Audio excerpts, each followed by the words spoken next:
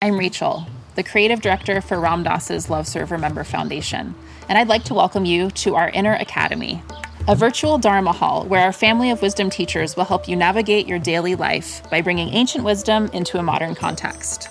With over 200 hours of audio and video teachings, meditations, and practices from teachers like Ram Dass, Krishna Das, Sharon Salzberg, Jack Kornfield, Roshi Joan Halifax, Joseph Goldstein, and many more, the Inner Academy is your core resource for finding balance, presence, and navigating the ups and downs of your daily life. The Inner Academy has guidance for every step of your journey.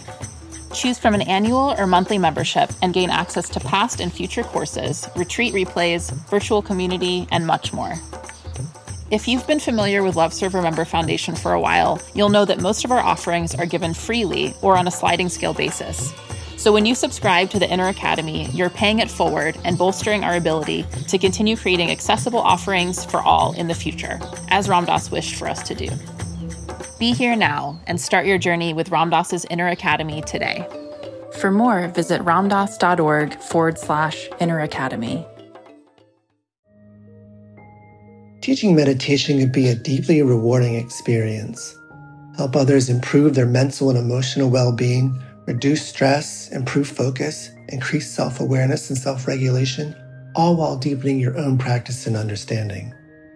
Join acclaimed author, Buddhist teacher, and Emmy Award-winning musician David Nichtern on Tuesday, May 28th at 6 p.m. Eastern Time for a free online discussion on teaching meditation in Dharma Moon's renowned mindfulness meditation teacher training program. Get certified by Dharma Moon to teach meditation, lead group practice sessions, and work with individual students. Visit dharmamoon.com/BeHereNow for more info and to reserve your spot for the free online event with David Nichtern on May 28th. Worried about letting someone else pick out the perfect avocado for your perfect impress them on the third date guacamole? Well, good thing Instacart shoppers are as picky as you are. They find ripe avocados like it's their guac on the line. They are milk expiration date detectives. They bag eggs like the 12 precious pieces of cargo they are. So let Instacart shoppers overthink your groceries so that you can overthink what you'll wear on that third date. Download the Instacart app today to get free delivery on your first 3 orders, while supplies last. Minimum $10 per order. Additional terms apply.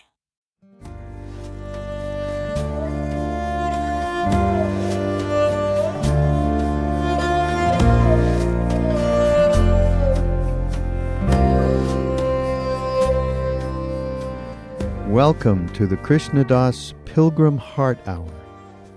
In this podcast, Krishna Das shares his warm-hearted and down-to-earth path to the divine. If you are interested in supporting Krishna Das's podcast, please go to BeHereNowNetwork.com/KD. Anybody else? Where's the mic? First off, happy birthday. Thank you. Yeah, that's, I think I told you last time. Is that an order or Yes, you will have one. Yes. It will be the most gracious birthday in the history of birthdays.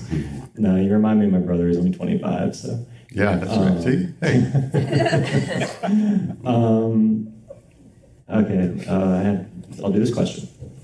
You mentioned earlier the concept of people sometimes having the view of, I've got to stick a gun out and make sure that nobody else comes and disturbs. In order to protect their happiness. And to protect their happiness. Peace of right? mind, yeah. And unfortunately, it's maybe a growing sentiment as we've seen. And so I'm curious just to hear your thoughts on what one could say to a person who has that sort of worldview, that sort of perspective, who thinks this sort of universal loving kindness may be naive or unsafe. Just any thoughts you may have on that. Thank you. Oh, wait, don't go away. Sure. You asked like about 40 different things there. Did I? So, so somebody wants, are you talking, I'm not talking about real guns, but you seem No, well, some people are. Yeah, no, okay. But compassion and loving kindness are not for other people. It's how we forgive ourselves. That's how we open our own hearts. We're not doing it for someone else, but starting to think about other people and the pain that they're in, the suffering that they're living with, which underlies their own actions. That's it's something that happens from within. It's not something you do to another person. Okay, so nor do you expect that it's going to have an effect on anybody. You're not doing it for any particular reason. You're doing it because you understand how it works on you, and the bottom line is, the very, very, very bottom line is there is only one of us in the whole universe. That's the bottom line truth. We are all cells in the same body. Some of us seem to be a little cancerous, but we are all cells of one body. So until all the different cells become healthy, there's no liberation for everyone, for anyone. Final liberation. That's what they say. So with that in mind, that should have some effect on how you treat people. But that doesn't mean that the people are going to respond to that. That's their own predicament. So that was one part of the question you asked. There was more. I think you nailed it. Okay, next. Yeah. Hi. Hi. What made you want to come to the ashram? Coercion. The ashram. No, I was coerced into coming here. I was threatened. No, I was invited, so I came. And then Gurudeva asked me to continue coming, so I tried to do that. And I had to meet you. And how do you like it so far? Ain't so bad. The birthday cake was good. Yes, it was. Yeah. It was amazing. Did you like the vanilla or the chocolate? The chocolate. It was my favorite. Oh, I'm sorry. There's no future for us.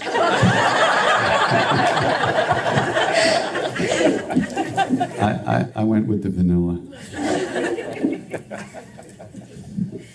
It's a nice place. I like it. Yeah. And the drive down, it's a long drive from New York. And once you get over into Virginia and Shenandoah County, oh, it's so beautiful. It's a beautiful drive, especially around sunset, because I never see sunrise. Okay? Yes. Okay.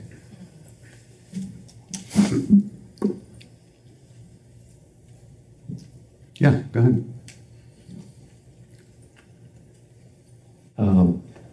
I've watched you. One second. Just to answer your question a little bit more, it's a nice opportunity to have a few days with the same group of people also. This provides a wonderful atmosphere for doing really good work on ourselves. And it kind of doesn't dissipate between the sessions so much, which is a great thing, due to the way the ashram functions. Yeah, so that's good. Still vanilla. It's the way it goes. The few times I've met you briefly, I've shared that your documentary, One Track Heart, about the story of your life, has touched me very deeply, particularly with some of the challenges that you faced with some of the darkness and the depression. Just personally, it's very inspiring. Having dealt with similar issues myself, and before spirituality, and then even after spirituality, kind of it's the same stuff. Yeah. I was wondering, there's one part in particular that always touches me very deeply. It's towards the end of the documentary where you say you finally, something about the ocean, and then you finally figured out that you could, for the first time in your life, you could get out of your own way. Yeah. And yeah, that was Grace, Total Grace Maharaji's Grace. Yeah. I'm wondering if you could just share maybe a little bit more about that. You could go watch the movie again. I I've watched it a bunch of times. That scene over and over again. But let me see if I can. Or just when it shifted, maybe share more. It's hard to explain in words, and it's one of those things that somebody could have told me, this is what's going to happen, and I would go, oh yeah, okay, cool, but I wouldn't have had a clue what they were talking about. So it's one of those things that it's like all of us. We live in our own worlds, and the little bit of communication with other people's worlds is good, but still you never really know what another person's feeling from their side. We can only imagine from our side what, right? So,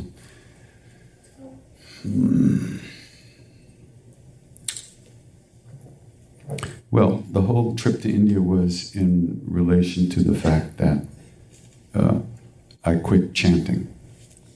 I had started chanting with people this way in the summer of '94 at Jiva Mukti in New York. But by the spring of '95, it already had become a real problem for me because I was a hungry guy and all this food was being offered and I was just going to eat it all up, and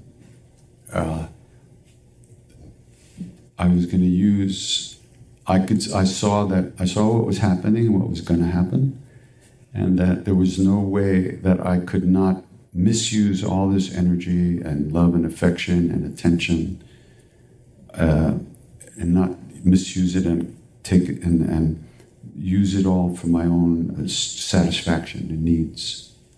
I was hungry and I wanted to eat, and food was being offered, so there was no possibility of not eating. And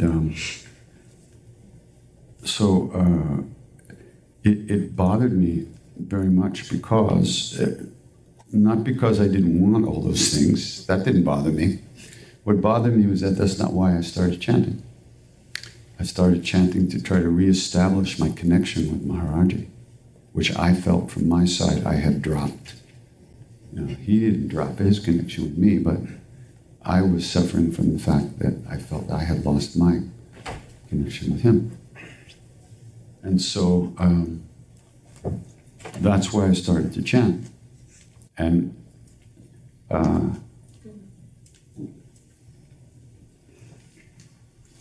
now I could see that I wasn't going to be able to continue to do that because it's like putting a 4-year-old behind the seat of a jumbo jet. Say, just push for any button you like. You're going to have a crash.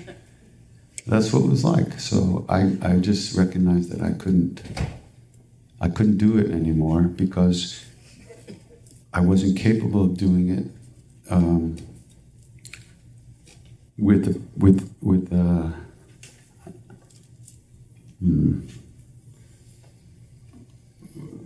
from the right place, just to put it simply, right?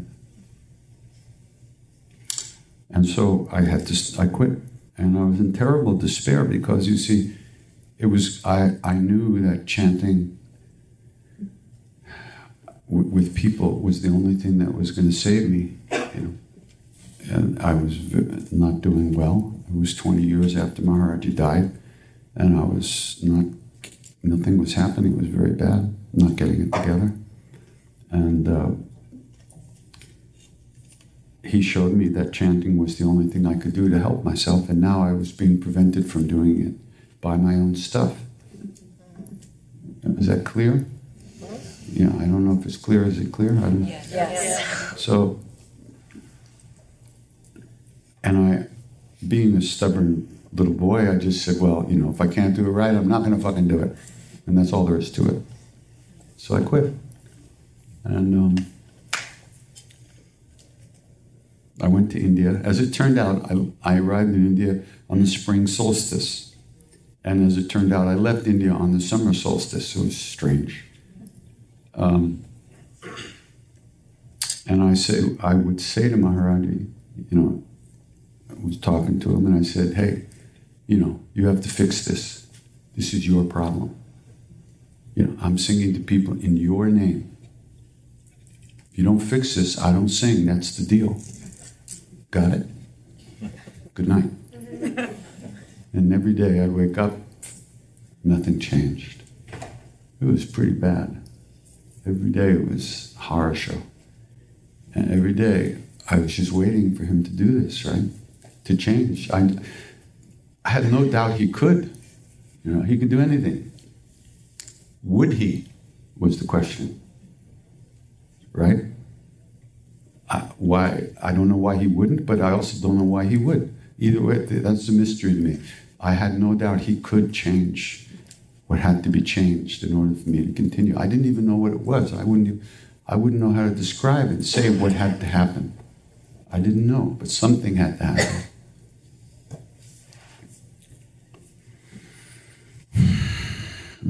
So,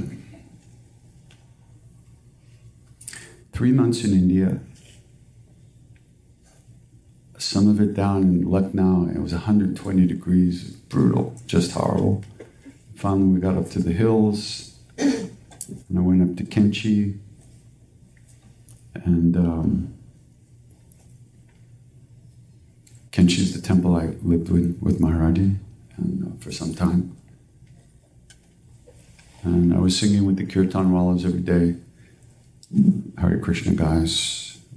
It was great. I was having a great time. But nothing had changed.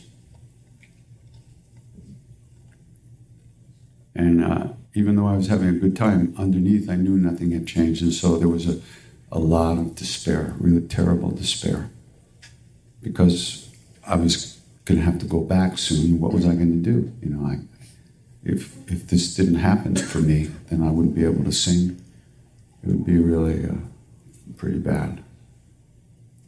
It was like somebody threw you a life rope, you know, and you couldn't get to it, or you couldn't take it. You wanted to take it, but you couldn't get to it. So it was very painful.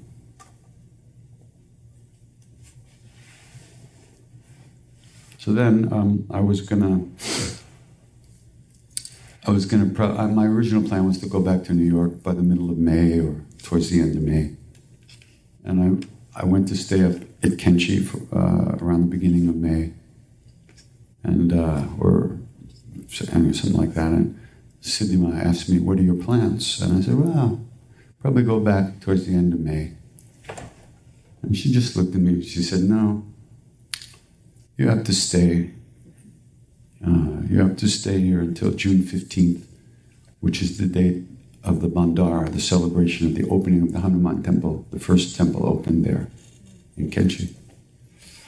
You have to stay until June 15th. You have to see Maharaji's big form." What? Okay. So I made a few phone calls and nobody was looking for me. So the next day I said, "Yeah, I can stay." So it was the most exquisite torture. I can't imagine. You can't even imagine what happened. I have to tell you one story. It's totally humiliating, but I don't care. I love humiliation. So I developed a really bad case of hemorrhoids from having diarrhea for 2 months. You know? And it was so bad that I actually just stopped eating. You know, I couldn't eat, and I couldn't sleep. I couldn't move. It was pure agony. Those of you who know, don't raise your hand. It's okay. It's a sizable laugh. So it was just terrible, and everybody in the temple knew. Right? I walked across the courtyard, and some old lady came up to me and said, "Oh, Krishnadas, just sit on a little cushion with a hole in the middle, and then it won't hurt very much." And I'm thinking, this woman is talking about my fucking asshole. Great! I'd walk 10 feet more and somebody else would offer me a few pills. "These are very good." It's like everybody knew your business about the part that you want to keep pretty much to yourself. At least those that you love closely. Anyway, so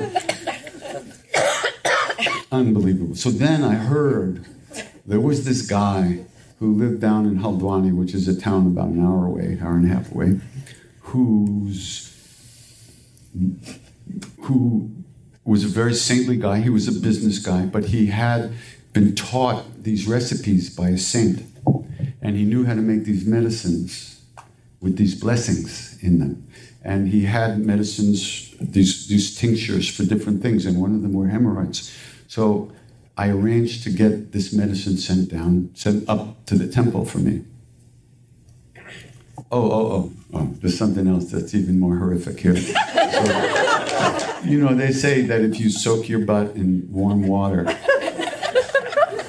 I'm living in the mountains, there's no warm water, and there's no place to soak your butt, that's for sure. However, with some lukewarm bath water and a big bucket, so I brought the bucket into my room, a bucket of water, and I put it over by the window because there's these monkey bars on the window, to keep the monkeys out. So I lowered my butt down into this bucket, holding onto the monkey bars. And I'm in total agony, real agony. And I slipped and fell, and the bucket, the water went everywhere, and I'm lying on the floor like, it's like, oh man, this is what you brought me here for? I mean, it was just so horrible. Unbelievable.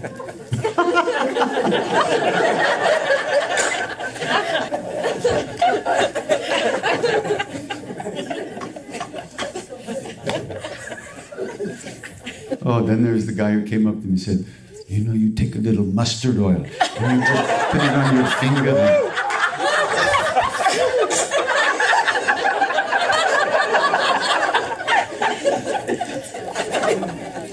That's India.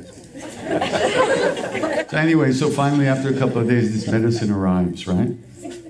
And the thing is you start off with 2 drops in a small glass of water, and every day you add a drop until you get to 12, and then you go back to 2 drops. So I figured, okay, what am I going to do? So I put 2 drops in the water, and I put it on the shelf, and then you leave it overnight, and in the morning, first thing you drink it. So I woke up next morning, and I drank the water, and this golden glow just went through my body. I went like, whoa. And I pushed the bottle further back on the shelf to protect it from falling. It just got very valuable. This is good. I wonder what 3 drops is going to do.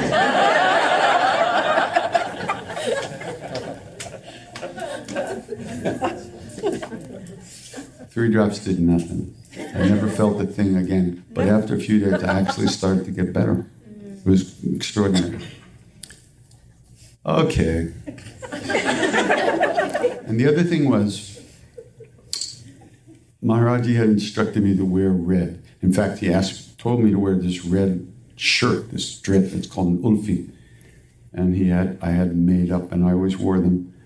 And sometimes in India, many years had gone by, but when I came to India this time, I put the ulfi in my bag, the red, and I said to myself, I'm taking it with me, but I am not going to wear it unless Siddhima orders me to herself, unless she says, Krishna, put on that ulfi. I will not wear it unless she...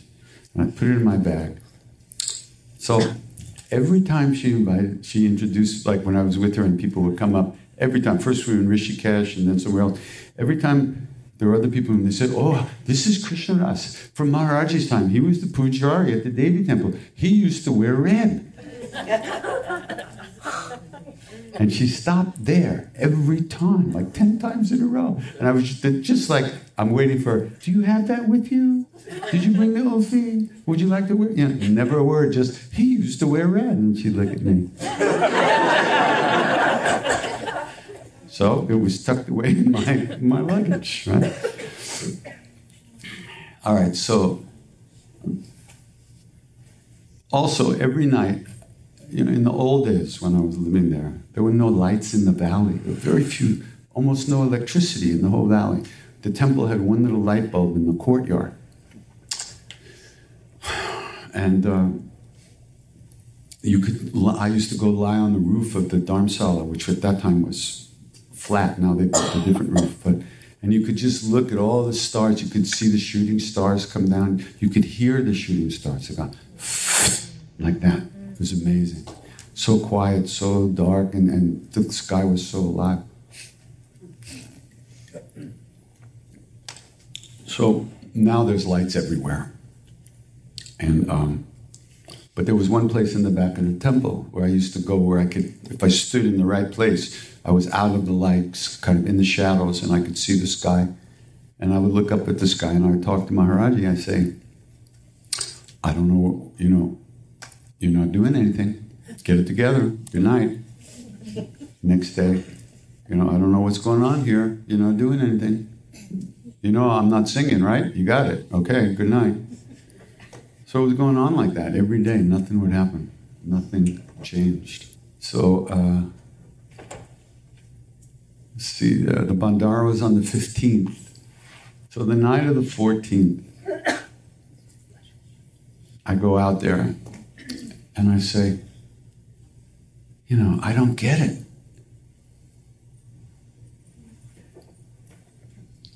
What's going on? You can do this. You can do this. It's no problem for you. I don't understand. Why aren't you doing this? And I just kind of said, well, what am I? I can't make you. If you don't want to do it, I can't make you do it. All right, I'll go back. I'll sing. How bad could it be? Good night.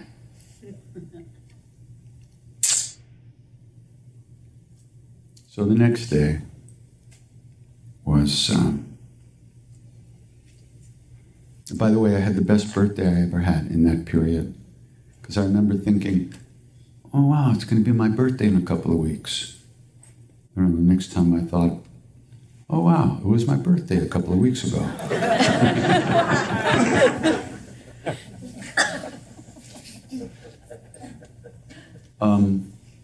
So then the day started, the day of the Bandara. The road was closed. There were no buses, no cars allowed. Some private cars maybe. And it was filled with people lined up all the way from Bawali. Like 7 or 8 kilometers of people lined up. Tens of thousands of people waiting to get into the temple to have their food. They'd come in this way, and then a temporary bridge was built out of the back of the temple. So they'd come in, they'd be given their food, they'd sit down in lines on the roof of the Dharamsala, be fed, finish eating, they'd file out this way, and then over the bridge and gone. And I think they said they'd fed over 70,000 people that day. So at one point, Siddhima had come out, Siddhima and Jivantima had come out. They were Maharaji's great old devotees. And they'd come out and they were sitting by the steps where after you had your meal, after you took prasad, as they say, you would walk down the steps and then over the bridge out of the temple. So they would greet people as they were leaving. So I went, okay. So first thing in the morning, I get up and on my way to sing with this one group of kirtanwalas that I used to like to sing with. And I walked out of my room and I'm about halfway there and I stopped and I said, Krishnadas, you are such an asshole. Would you put on your goddamn red dress? You want to wear it. Nobody's going to tell you. You want to wear it. That's enough. Just go put it on and shut up. So I turned around. I went back into my room. And I put on my ulfi, my red ulfi. I walked out of the room and all these people were looking at me like, who's this white monkey in a red dress? So I went down and I sang with my guys. And I came back, took a shower, a bath. And then I went to stand over by Siddhima, where she was sitting. And I was standing there with her, and it was on a raised part where you could look down into the temple, and you could see the line of people coming in, right? Oh, and then all the way up the hill on the road. So I was standing there for a long time with her, just watching the people, and I began to notice this really unusual feeling, slightly uncomfortable. Peace. I started to feel peaceful. Now, this is a feeling I'm not really very well acquainted with, but it really is this kind of very quiet space, just kind of revealing itself, you could say, just opening up really slowly. And I was looking out at the people, and I had this thought, in the Bhagavad Gita, where Arjuna is getting instruction from Krishna. And at one point he says, I don't really understand what you're talking about. So Krishna says, all right, boom. And he touches him and he gives him the vision of the universal form. Basically, he shows Arjuna the way it is. And what Arjuna saw was a lot of things, but one thing he saw was that all beings were constantly in this cycle of birth and death and entering into Krishna and coming out of Krishna and re-entering around and around and around. And this is where Krishna says to Arjuna, I come as time, the great destroyer. This is Krishna talking. I come as time. It is in time that we are born and we die. Outside of time, there's no birth or death. So Krishna says, I come as time. And in me, all beings have their beginning and their end. And like this. So I was looking out at this group of people, and I just had this thought. I said, this is kind of like that. And I saw that, like all these people had a storyline, right? Like the guy over there. He said to his family, tomorrow morning we're going to get up, we're going to take that bus, and we're going to catch that train, then we're going to take the bus to Bawali, and then we're going to walk down to the temple, and we're going to take prasad. That's the storyline that guy lives in. But I saw from where I was standing that was just the storyline. What really happened was that Maharaji dragged him, threw the food in his mouth, and dragged him home. He thought he was doing it, just like we think we're living our lives, right? Most of us get up in the morning and think, how much sugar should I put in that coffee today? We think we're living our lives. But I saw it. It wasn't like that. Maharaji brought these people here and then threw the food in their mouth and then dragged them away. And on top of that, Maharaji was doing nothing. He wasn't doing anything. It was all happening inside of him perfectly. The whole thing. See, and when Arjuna saw Krishna, Krishna wasn't doing, he was being. And all beings were going in and out of him, and the whole universe was revolving, but he was stillness. So this was happening inside of this peace, this space that was with complete peace. So it was just a passing kind of little flicker at this point. I stood there for a couple hours or more with Ma, and then I was on my way to sing again with some other guys, and then I passed by the Devi temple, the Durga temple, and I realized that I hadn't actually gone there in all the weeks I've been in Kenchi, and I was about to leave the next day. So I walked over and I sat down in front of it in the temple, but there were too many people in the courtyard running around, so I just walked around the back of the temple, and I sat down with my back up against the temple, and I just sat there, and next thing I know, I was coming back. I'd been gone. I don't know, it could have been 1 second, it could have been an hour. I have no idea how long it was. I'd been completely gone, and I opened my eyes, and now I was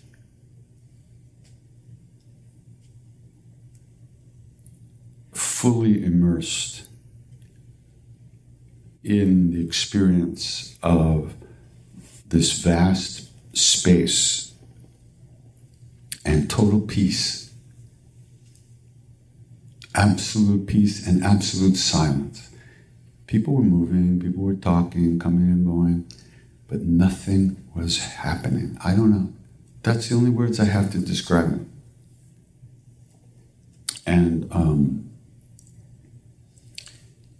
And there was this vast presence, this vast space, like the sky. And inside of that, everything was inside of that vast space. Just like the sky, everything's inside. The earth, the clouds, the pollution, the people, the planes, the birds, everything's inside of the space of the sky. This was like that. Except it was bigger, much bigger. Nothing could be outside of this vast presence, right? And the other thing was that there was no Krishna Das anywhere. I wasn't there. The me that I know myself to be just wasn't there.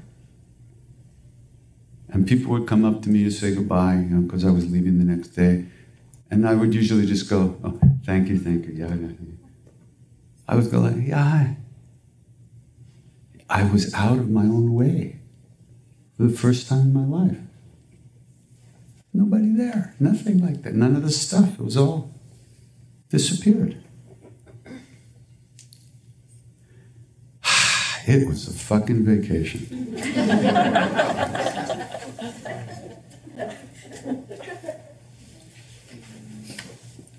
And really, I walked around, I moved, but there was no movement. People were talking, but there was no sound. And I was completely at ease and at peace. And then I looked up in the sky, and I saw this like thickening, little like vibrating kind of little thickening in the sky. And I pointed to it, and I laughed out loud. And I said, that's Krishna Das-ness. And what it was a whirling bundle of thoughts going around. That's Krishna Das-ness. Those thoughts. This is me, this is me, this is me, I'm this, I'm going here, I'm like this, I'm like this. Those thoughts. Right? And I said, it was too funny. And I laughed. I said, even when I think I'm Krishna Das and I'm stupid, it doesn't affect this. This is always here. Just behind your thoughts. This is always here. Couldn't be anywhere else. We're inside of it all the time. And I saw that even when I was stupid and thought I was me, it didn't affect this at all. Not at all. And so I was free to come back and sing. Because even if you think that I'm doing this, I don't. That's your problem. I got nothing to do with it. Fine, you can think what you want. I'm not going to beat you up. But I don't have to think that. That's what freed me to come back and really be able to sing, because it isn't about me. It was perfectly clear. So,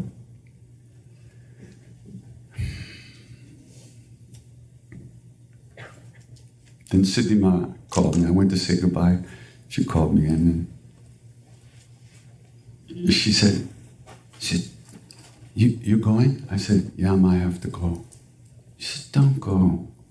I said, Ma, I have to go. Don't go. I said, Ma, I have to go. And she's looking at me, and I'm looking at her. We are laughing. It was too funny. She knew, of course, exactly what I was experiencing. And she was just playing with me, Don't go. I said, oh, I have to go. And she said, wait a minute. Go bring him that thing from over there. So they brought me this thing from over there. I said, thank you, Ma. I said, don't go. I have to go. Oh, go get him that thing over there. Get him the thing. Go sit by my heart. Just tuck it there in the back. Okay. Now go. It was so good. And then finally we just broke out laughing. She grabbed me and pulled me down and hugged me. And it was two emptinesses merging, like clouds kind of floating through each other. Oh, there's nobody home. This is the Ram, the names of God are the names of that place. And by Ram Nam Karne Se Sapura Ho Jata, from repeating these names, this is what happens. You find out who you really are. And it wasn't, when I say there was no me, it just meant there were no walls to the house. It was wide open. It was all me, you could say, but not me. It was all here. There was nothing blocking anything. There's totally nothing to be afraid of.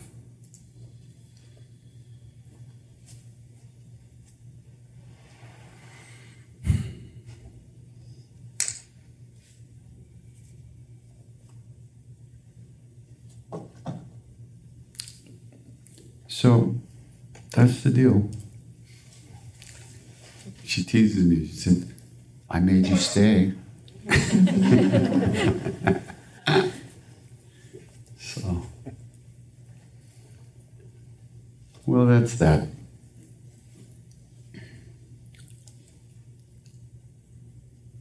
I had nothing to do with it, by the way. I mean, I hope you understand that. All I wanted to do was be able to sing. And I begged him to change something and make it happen, and he did. He fucking tortured me for 3 months, but he finally did it.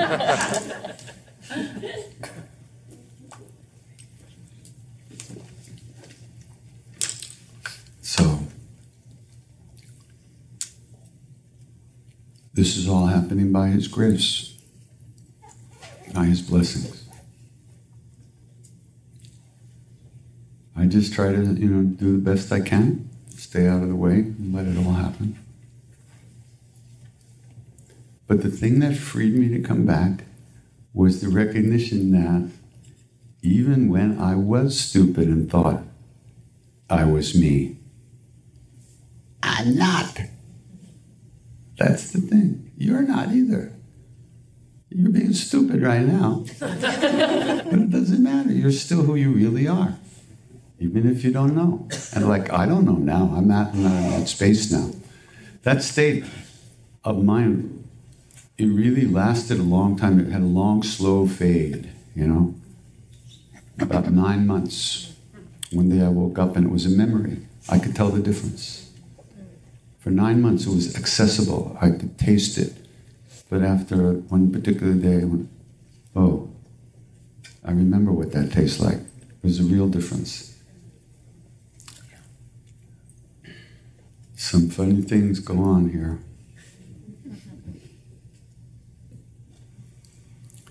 So you have to be you. I mean, what's the whole thing about, right?